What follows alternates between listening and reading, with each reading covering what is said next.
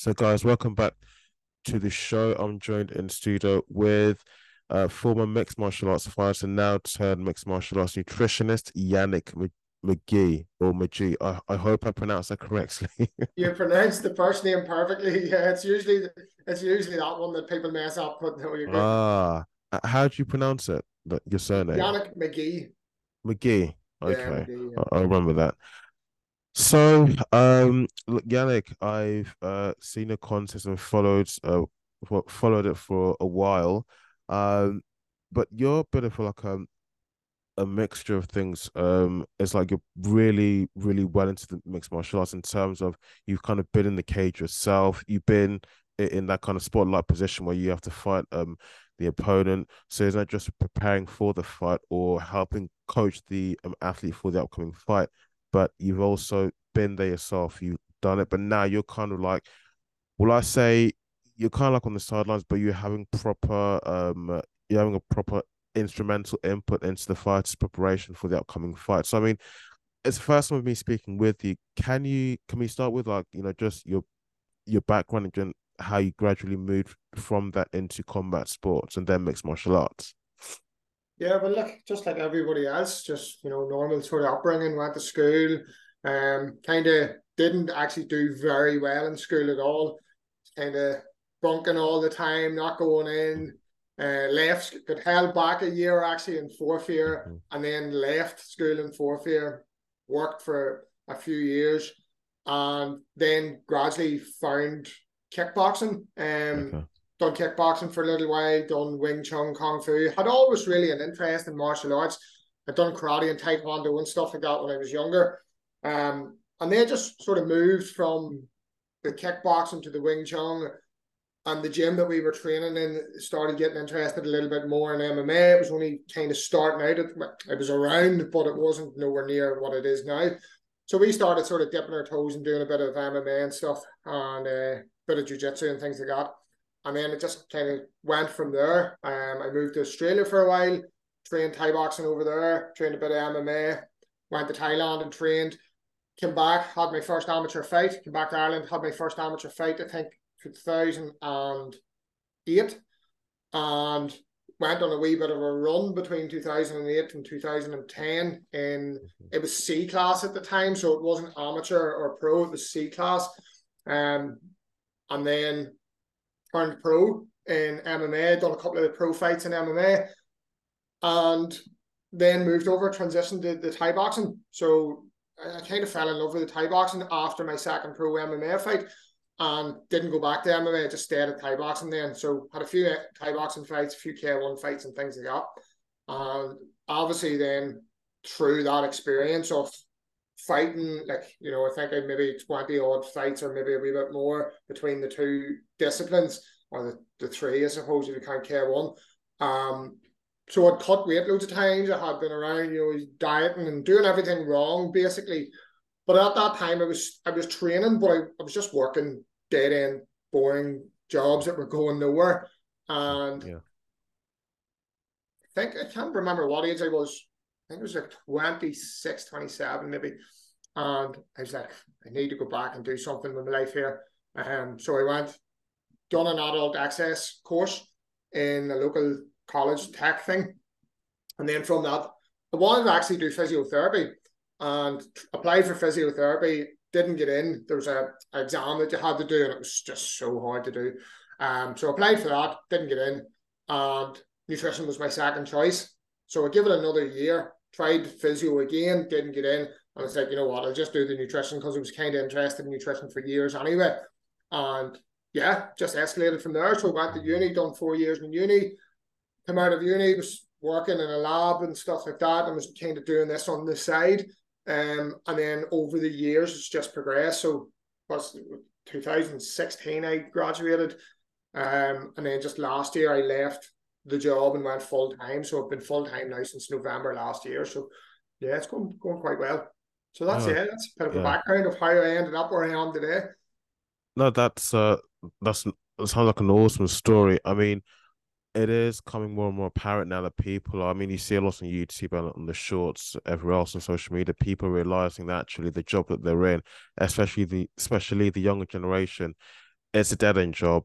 They know that really that in the eyes of the employer, they're just a number. If they quit today or if they were sacked, fired, they'll be replaced easily. And it's probably that's the reason why the job is dead end and what the reason why the employer treats them the way they do. You're easily replaceable. 100%. Yeah, That's the reason why. the place that I was in is very much like that.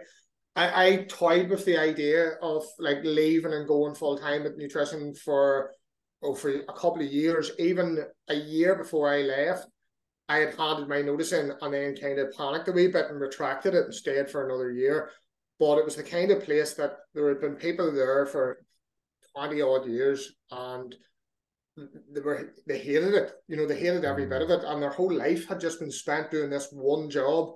And every time you spoke to them, they were like, "I hate this place, but it's all I know, and then I'm just here." And I was looking at that, and I was like, you know what? I'm gonna either stay here and become that, or take a chance and go out on my own and try this nutrition thing, see does it work. And I said to himself, look, you know what? If it doesn't work, then maybe I'll try something else, or maybe I can just come back at a it was a comfortable job. It was pretty well paid, but it was just one of those jobs, as you say, like you're stuck in and you don't really want to be in kind of thing. So yeah, that was it. I just was like, you know what, screw this and take a chance and see what happens. Like, so touch wood, it's been going well so far. It was also a job that you didn't feel in your role, the tasks you had to complete, you didn't feel like you were challenged, like you weren't, like, say, given a problem to solve. Same thing, yeah, same thing every day. It was Groundhog Day every single day, and you're doing the same thing over and over again. And yeah, it's just one of those things, you know, you could just get comfortable and stay there, or put yourself in an uncomfortable position and try something new and see does it work out. And if you don't take a chance, you'll never know. So yeah, that was it. Just had to give it a go and see what happens.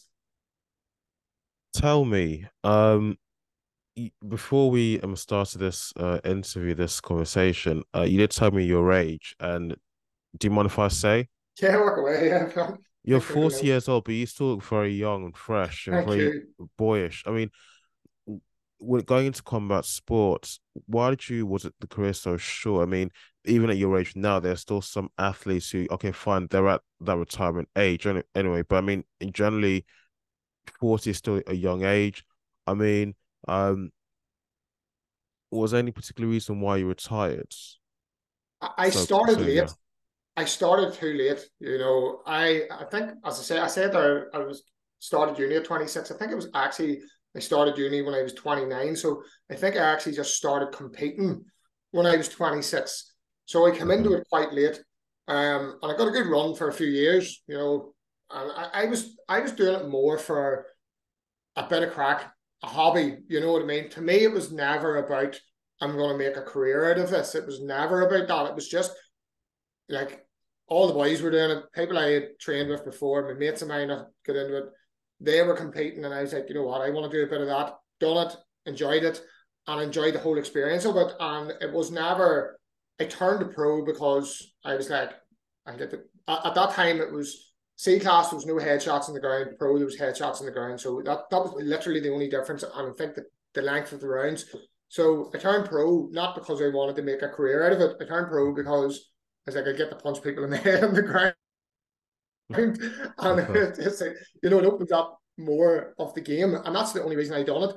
So then when I went to uni, I was just like, you know what? I'll try and take fights if and when I can. It wasn't like, you see people now because of the whole McGregor thing as well. I think is a huge part of it. There's people there and they're putting their whole life into it. They're like, Yes, yeah. and it's I suppose now it's a far they are in a far better position where they actually can make a career out of it. But when we were doing it, people didn't really like it. It was still kind of relatively underground as such, and even like trying to get sponsorships, and you would never have got sponsorships. People thought it was like human cockfighting. So yeah, that's why it was only a short thing, because it was only more so just a bit of crack and a hobby for me. Like it didn't really. I don't think I took it serious enough. It's just something to do, kind of thing. Do you feel that there is a difference between moving from being the fighter to now being the nutritionist, the coach, that now you're kind of preparing the other person for what you were formerly doing? I mean, does it feel like now that basically you have changed roles, do you actually feel that there is a difference now? I mean, do you even have any regrets, thinking, well, I wish I'd probably stayed in this a bit longer, or are you happy with how things have progressed so far? I wouldn't say like that I would be unhappy about how things went, like in terms of with fighting. Um, you've always got that in your head, like, oh, maybe I should have fought more, and maybe I should have, while I had the opportunity there, maybe I should have put a wee bit more effort into it and took more fights and things like that. Yeah, it's not really, and you've always got that thing in the back of your head where you're like, you know what, I'd like one more fight. It's always there. You're like, oh, maybe I could do one more. So yeah, there's still that kind of aspect of it. Do I regret what I like not putting? I don't think so. No, it's much different now working with people and being the other side. But I think it really gives you the fact that I had fights and the fact that I went through what they're going through gives me a really good insight into what they're struggling with, even their mindset and how they are, and how what things make them tick and what things make them stress and things like that. So it gives me a very good insight, and I can relate to what they're going through because I Yeah. went through it as well. And I think for a lot of my clients that I work with, they kind of appreciate that as well. They're like, because you've been there, kind of thing. So it helps you develop that a sort of connection with them a lot better. Mhm. Um, but yeah, no, it's vastly different than when I was fighting. Even how things are done now is massively different. I'm gonna. I hope this doesn't come across as quite offensive, but Yeah. your nutrition is mainly the nutrition that you and your coaching. It's mainly geared. Excuse me. It's mainly geared towards combat sports, mixed martial arts in particular. Can I put it that way?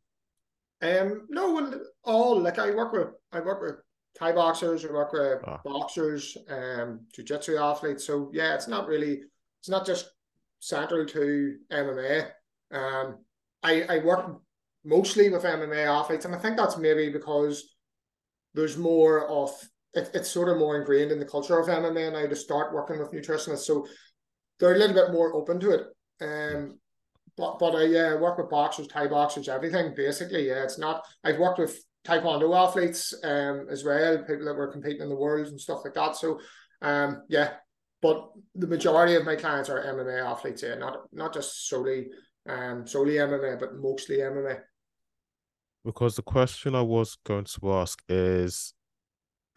is there is there would you say a difference, a fundamental difference between nutrition and coaching for, let's say, mixed martial arts, because that's what you're particularly tied to, and just ordinary fitness? I mean, the the business surrounding combat sports, let's say in general, is it say far more intense, far more active than say just ordinary fitness? Yeah. Look, you would definitely Oh, is. 100%, 100%. Like, there's so much more to it. It's so much more complex because you have you not only do you have the fact that somebody or most of the time needs to lose body fat, they need to lose weight, but they also need to improve as an athlete in terms of their performance. So, if a general person going to the gym, they're not really out trying to train like an athlete, they're just lose a bit of weight. So you can focus solely on maybe getting out that fat loss. But with a fighter, you're trying to balance getting the weight down, but also improving their performance. And then you're trying to, manage the stress and manage the the fact that they have to make weight, they have a certain weight to make. Whereas somebody general fitness, that if they see a bit of weight coming off, they're happy and they're improving their Yeah. health and things like that. But a fighter, they have a contracted weight that they need to make. So there's just the additional stress of that for them as well. Also, as well, there's the weight cutting process too. So yeah, it's a lot more complex, I think. I have worked with general pop people as well. Loads of different people, from weight loss to people trying to put on muscle and things like that. I think fighters specifically it's a lot more complex. There's so many other things that you need to be aware of, and there's so many other things that you have to factor in. You can't. I have actually clients that have come to me from other coaches who were like bodybuilding type coaches, Mm-hmm. And some of the stuff that they were telling me that the bodybuilding coaches were telling them to do, it's absolutely madness. You can't transfer that over into a fighter because they were like cutting carbs out, they were like cutting their calories super, super low. Even their food was super restricted, and there's a big thing with MMA athletes, and especially, or not just combat sports athletes, where after a weight cut and after a fight, they tend to have that big rebound. And I suppose bodybuilders get it too, but it just doesn't transfer over. It has to be very, very, it is very, very different. I think that. Because it kind of pushes me to another question. If I kind of in between to tug of war. The diets of a lot of fighters, is it usually, I mean, do they make it calorie dense or do they reduce the calories? Because like you said, they're going to make sure that they keep the weight down, depending on the weight division, but at the same time, they don't want to deplete the energy levels too much because they still have to perform at the their best, most peak performance when on fight day or fight night.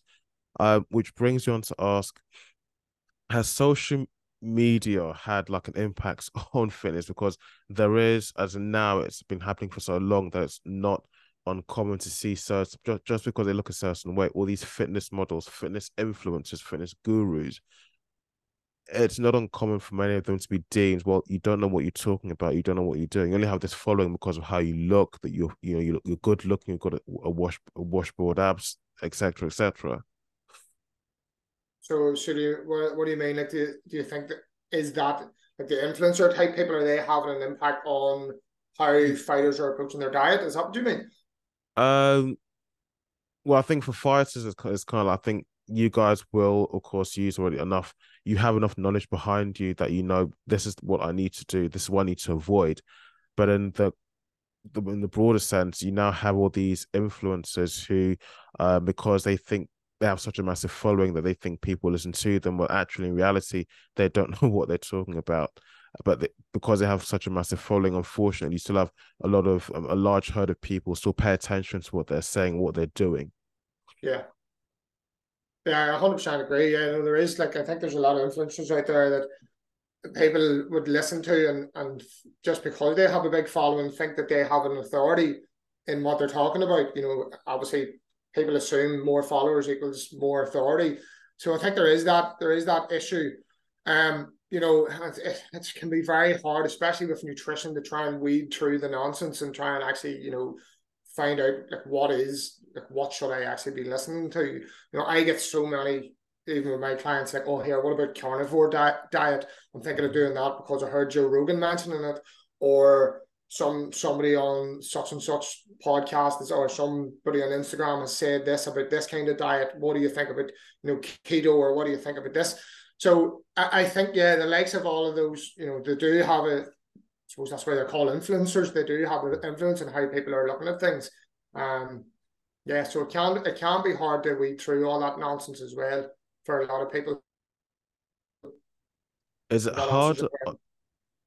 No, it definitely does. I mean, is it harder now to stay in shape now? I mean, now we've got the internet and social media, or was it easier before we had all of the internet? Because even say in the way before all the social media stuff we had, I think the most major combat sports we had, if I can say, and correct me if I'm wrong, was boxing. And I think back then, people, when it comes to nutrition, people were, I think it was very basic. You didn't, it wasn't so, let me say, complicated or complex as it is now. I mean, people just ate the right things, trained hard, and did their best in the ring there. I mean, do you think now it's easier? Or do you think now it's better? I think it just depends on the person. Like, I don't know, I think overall it's any easier or harder. I think it's maybe now, because of so much stuff in social media, and now because there's so many messages coming out, it can be more confusing. But actually, the principles, all the same proper principles apply. If you know the fundamentals, you know the right principles, and you apply those, you can get in shape. You can do what you need to do. And if you follow the science and what the bulk of the science says, you're not going to go wrong. I think it's more confusing now, because there Mm. is so much stuff. I think before in the past, it would have been a lot of hearsay. My friend told me this works or that works, or I heard this down in the gym. But now it's you have it on your phone and you can look up and there's 10 different people saying 10 different things, and that's just frying people's heads. So I think it's a lot more diluted. Like the industry is a lot more diluted, I suppose is the word to say, and diluted.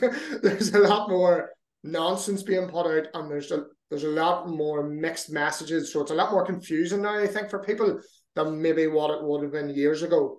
People would have been told, right, you need to eat well, eat quality food, eat a bit healthier, eat a wee bit less, move a wee bit more. And that's what works, you know what I mean? That does work. So now it's going down the whole thing. You need to avoid seed oils, or you need to not eat fruit because fruit is toxic, and there's just all this shite being put out there, like, and Yes, yeah. it's so annoying, like, it's so bad. So that's why people's heads are all over the place. I think, yeah, I think social media and the fact that anybody can just go online and start saying something, and then, if, as you said, if they have a big following, people are just going to lap that up. You know what I mean? You see that. I don't know if you follow your man, Dr. Ids, on Instagram. Do you ever see his stuff? Okay, I'm not that good with names. If I see his face or see a Yeah, you picture, I probably know might him. He's recognize like him. always got the stethoscope and stuff, but he basically debunks, you know, other influencers. So, there'd be somebody to put up and they'll talk about drink this drink or don't, or they're in a supermarket and they're holding up a box of cereal and talking about how poisonous it is. And he debunks them with science. Like, people like that are really trying to clean it all up, clean the industry up. But I think it's just so easy for somebody just to jump online and start spreading bullshit, and then people look at that and then they're like, oh, such and such says this and such says that, and then it gets harder. And then I think because it's so confusing for people, sometimes they don't know what to do, so then they do nothing. Do you know what I mean? So it could be harder maybe in that sense, yeah. Um, I'm gonna delve a little bit deeper if you don't mind. Yeah, go But you for it. can Yeah. tell me to mind my own business if you like. No, you're all good. You've heard of this? Have you heard of not that you heard, but have you heard of this fitness model called V Shred? Yeah, yeah, Okay, now I've seen he does look in shape. He's a good looking guy. He has received a lot of backlash from the fitness community, especially in the US market. yeah. Mike Um, Israel, I think. but how is it that this guy, I'm not having a go in, but how is it he's just an example I'm using? How is it someone like him just continues to keep spouting what is perceived by a bulk of the fitness community, especially in the US, perceived to be very bad advice, but he just keeps on going and promoting whatever supplements or workout routines. How do they just keep how do they get away with it basically? Because you'd have thought if you're receiving that much backlash against something which is obviously wrong, Mm. maybe you should stop. But he doesn't seem to, I mean, he Well, doesn't this seem to want to. this is the thing. People like V-Shred and other people like him, they're not driven by integrity. They're driven by money, and they're driven by, let's try and sell as much stuff as we can, and it doesn't matter if I'm talking absolute shite, as long as I'm getting sales and as long as I'm making money. So, their main thing is marketing. They're super, super good at marketing. Um I think it was Mike Israel done a video, if you see on YouTube, and talked about V-Shred, and he was talking about like all his funnels and going over the information that he's putting out, and he completely debunked everything that V-Shred was saying. But like, they're so good at marketing, they're so good at selling themselves, and there's so many people out there will still lap it all up. Do you know what I mean? So yeah, it's so crazy, because you see somebody like him that has made, I don't know how many followers he has or whatever, but is making a fortune, probably a millionaire, so many followers, such a big platform, and has such a wide reach with his platform, and he's just talking absolute shite.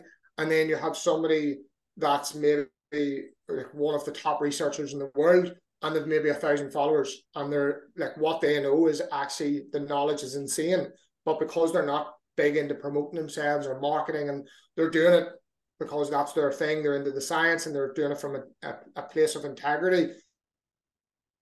They just do it like almost behind the scenes kind of thing. Like there's a few people I know that are really, really high level researchers and really well thought of within combat sports nutrition and even the science community. And they've maybe 1,000, 2,000 followers. And then you have somebody like him that has, I don't know how many, and making millions. So it's crazy. I think it's all marketing, just marketing, really good at selling themselves. That's what it is.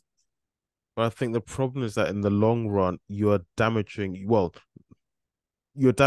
image, but at the same time, aren't you hurting, or maybe say you are not, but you're forging a bad reputation, but that at some point in future you'll have to answer for because people, you may look good, but they may not trust what you say. Yeah. What do they care? As long as their bank account's Yeah, going up and up and up, they don't give a shit. Like look at what do you call him? Oh, the primal guy. What do the man he was come out that he was taking steroids. I don't know why his name's gone out of my head. Big guy. the carnivore guy. So, and I know you. Oh, I can't remember his name. He was eating raw meat yeah. and flesh. Yeah, Oh my god, it's at the tip of my tongue. I can't even remember his name. Liver I don't King, know why. Denied taking steroids. What is it? the Liver King or so. Liver King, yeah, him exactly. Denied taking steroids, denied it in so many shows, and was selling his programs and doing all this and doing everything, and then got caught out and done a stupid bullshit apology and just went about his business Yeah. again. You know what I mean? So just Yeah. literally no integrity. So that's just what it's all about. Um, I do follow a lot of the mixed martial arts events and fights that's happening here in the UK and in Ireland. Yeah, And one thing that bugs me is that a lot of these fighters are very talented. A lot of the promoters, they do put a lot of hard work in bringing these guys together and putting them on fight cards and making a successful uh, event for people to enjoy. But the one thing that does bug me is that the press here, the media, don't really give these guys the recognition that they deserve. As in some fights, I do watch them back on YouTube, watch clips, and I speak to the fighters, I look at the stories, and I'm very, very impressed by just how well the fighters have performed, the knockouts, the takedowns, the ground game, the stand up. But they're just not really promoted as well as the let's say the fighters, let's say in the US. And I don't think it's really fair that you got really good talent here on your so literally on your doorstep, but you're not promoting them, giving them the exposure that they deserve. yeah. No, I agree. Like um, I think it's just they maybe look more at football and they look more at those kind of things that are really sort of cemented in the culture over here. Whereas fighting, it's as much as it is growing, it's still way behind the US in terms of like how accepted it is maybe in society kind of thing over here as well. But it's definitely growing. Mhm. Like I know amateur fighters, as I was saying back to when I was fighting. When you were fighting pro, you couldn't have got a sponsorship. You were paying for everything yourself. You're paying for all your training, your privates, your camps, the whole lot. You couldn't have got anybody to want to even get involved with it. The fights, the shows were very much like we wouldn't call it underground, but it was, if you were involved in it, you would go to it. But it's got bigger and bigger now. But I think it's a long way to go before it catches up with the US. So can you give just a brief, unless you want to don't want to give anything away, who are the current fighters that you are coaching at the moment, and any dates of when we can expect to see them in the fight cage? Well, I've got over 50 odd clients at the minute, so I'll be here for a while now, naming them all. Sorry. But Yeah. I suppose some of the more well known ones would be the likes of Reece Key that was fighting in the UFC. There, he's from over here. I Dara Kelly, I'm wearing his top right now, so that's why his name got. Okay. Uh, Yes. Brian Moore, Daki McAleenan, who I've worked with for years. Um, John Mitchell is another guy. He's fighting in PFL. He's fighting for the lightweight. He's in the lightweight final for the 100 grand in PFL now in December. So I've actually three people on that. I've John is fighting in the final. He's main event in it. Then Andreas Binder is fighting as well, and then Nate the Great Kelly. Don't know if you remember him. He was when he was really young. The guy with a bit of a ponytail. He at the press conference at the UFC would have been sort of training with McGregor and stuff like that. So he's pretty well known. Like, so the likes of the three of them's fighting all now in December. Have another few fighters coming up in November as well. It's November, December is two busy months for us. But yeah, look, working with over 50, I think 52 in the books at the minute. Like, so yeah, it's growing and growing. But regardless the level that they're at, if they're amateur, pro, only starting out, they all get treated the exact same. I treat all my clients the exact same, regardless of what level they're at or what organization they're fighting in. Because I know what it's like, as I said before, I know what it's like to fight. I know what it's like to go through weight cuts. So it doesn't matter if you're fighting the UFC or if you're fighting in your first amateur boxing show. You need the support. You need that help the same way as anybody else does. So yeah, regardless of who they are or where they're fighting, they're all the same to me. So. And last but not least, any shout outs you want to give? Don't know. No. Um,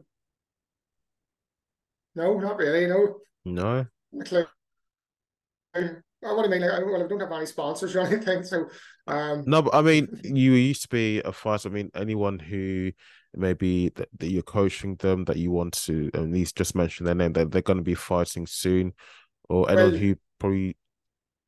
yeah.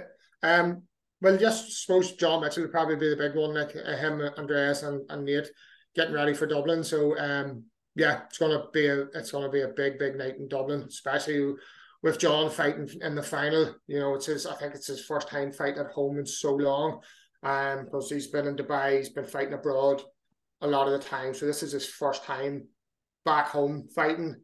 So I'll be down helping them with their weight cuts. So yeah, really looking forward to that, and that's going to be a big one to watch. So those three fights that's on that show in PFL in Dublin is going to be huge. So it is. So Please, it'll be a busy weekend that weekend. please, all the guys you coach and all the names you just mentioned, please send me the list. I'll tag them in the description and in the Instagram Sure. stories and the post. I say that was the last question. One last thing I want to get your opinion on.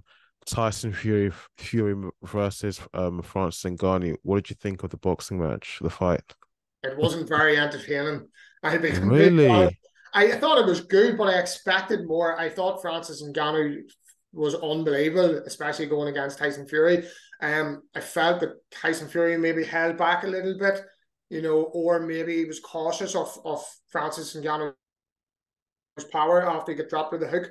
So I think after the hook, maybe he was sort of a bit more standoffish, but I expected so much more. I thought Fury would have got stuck into him a lot more, and it would have been a lot more exciting. But it seemed very standoffish, for Mhm. what it was supposed to be. So I suppose you get that sometimes with these big, huge fights that have all these expectations, and they maybe don't live up to what you would expect. But I don't know. Yeah, just wasn't as blown away by it as what I thought Wow. I was going to be. Some of the Okay. fights on AFC on a Friday night or a Saturday, that's where you see real action. Like guys just standing in front of each other, battering the head of each other. That's what I like to Mm. watch. Like, so, yeah. Okay, well, thank you What for. I did you think? appreciate. No, I thought it was well because you're far more involved in combat sports, way more involved in terms of being in the shoes of a fighter and being nutritionist. Much more closely tied together what's going on even behind the scenes. So, I thought it was entertaining, especially the knockout that well, I call it a knockout, but when Ngannou got Fury on the ground, not a takedown, but I think it was an open shot. I think the commentator said that Fury probably wasn't paying attention for that split second, and then Ngannou just took the opportunity. So Yeah, yeah. um That's the one that gets you, yeah. though. It's the one that you don't see. Is the one that usually gets you. No, So no, no, definitely. I mean, I even saw some videos. I think Shell Sonnen was saying that boxing is it no longer a proper sport or something or real sport. Yeah, I don't know. I mean, there's still a lot of respect from the mixed martial arts community for Francis Ngannou. That I think he's what the first mixed martial arts athlete to actually successfully win a boxing fight or a boxing match with a proper boxer, I yeah. think. No, So yeah. well, he won, but he didn't win. Yeah, he beat him, but so he lost. What how do you mean? What? Francis Ngannou, he lost. So that was his first fight. So he lost on points.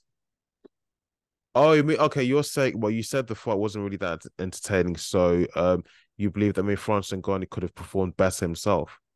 Oh no, it just I mean the whole fight itself maybe just wasn't as entertaining as what I had expected. I thought they were Yeah. gonna go at it more, you know what I mean? I thought Tyson Fury was gonna put more pressure on him and box more, but he seemed to hold back a lot.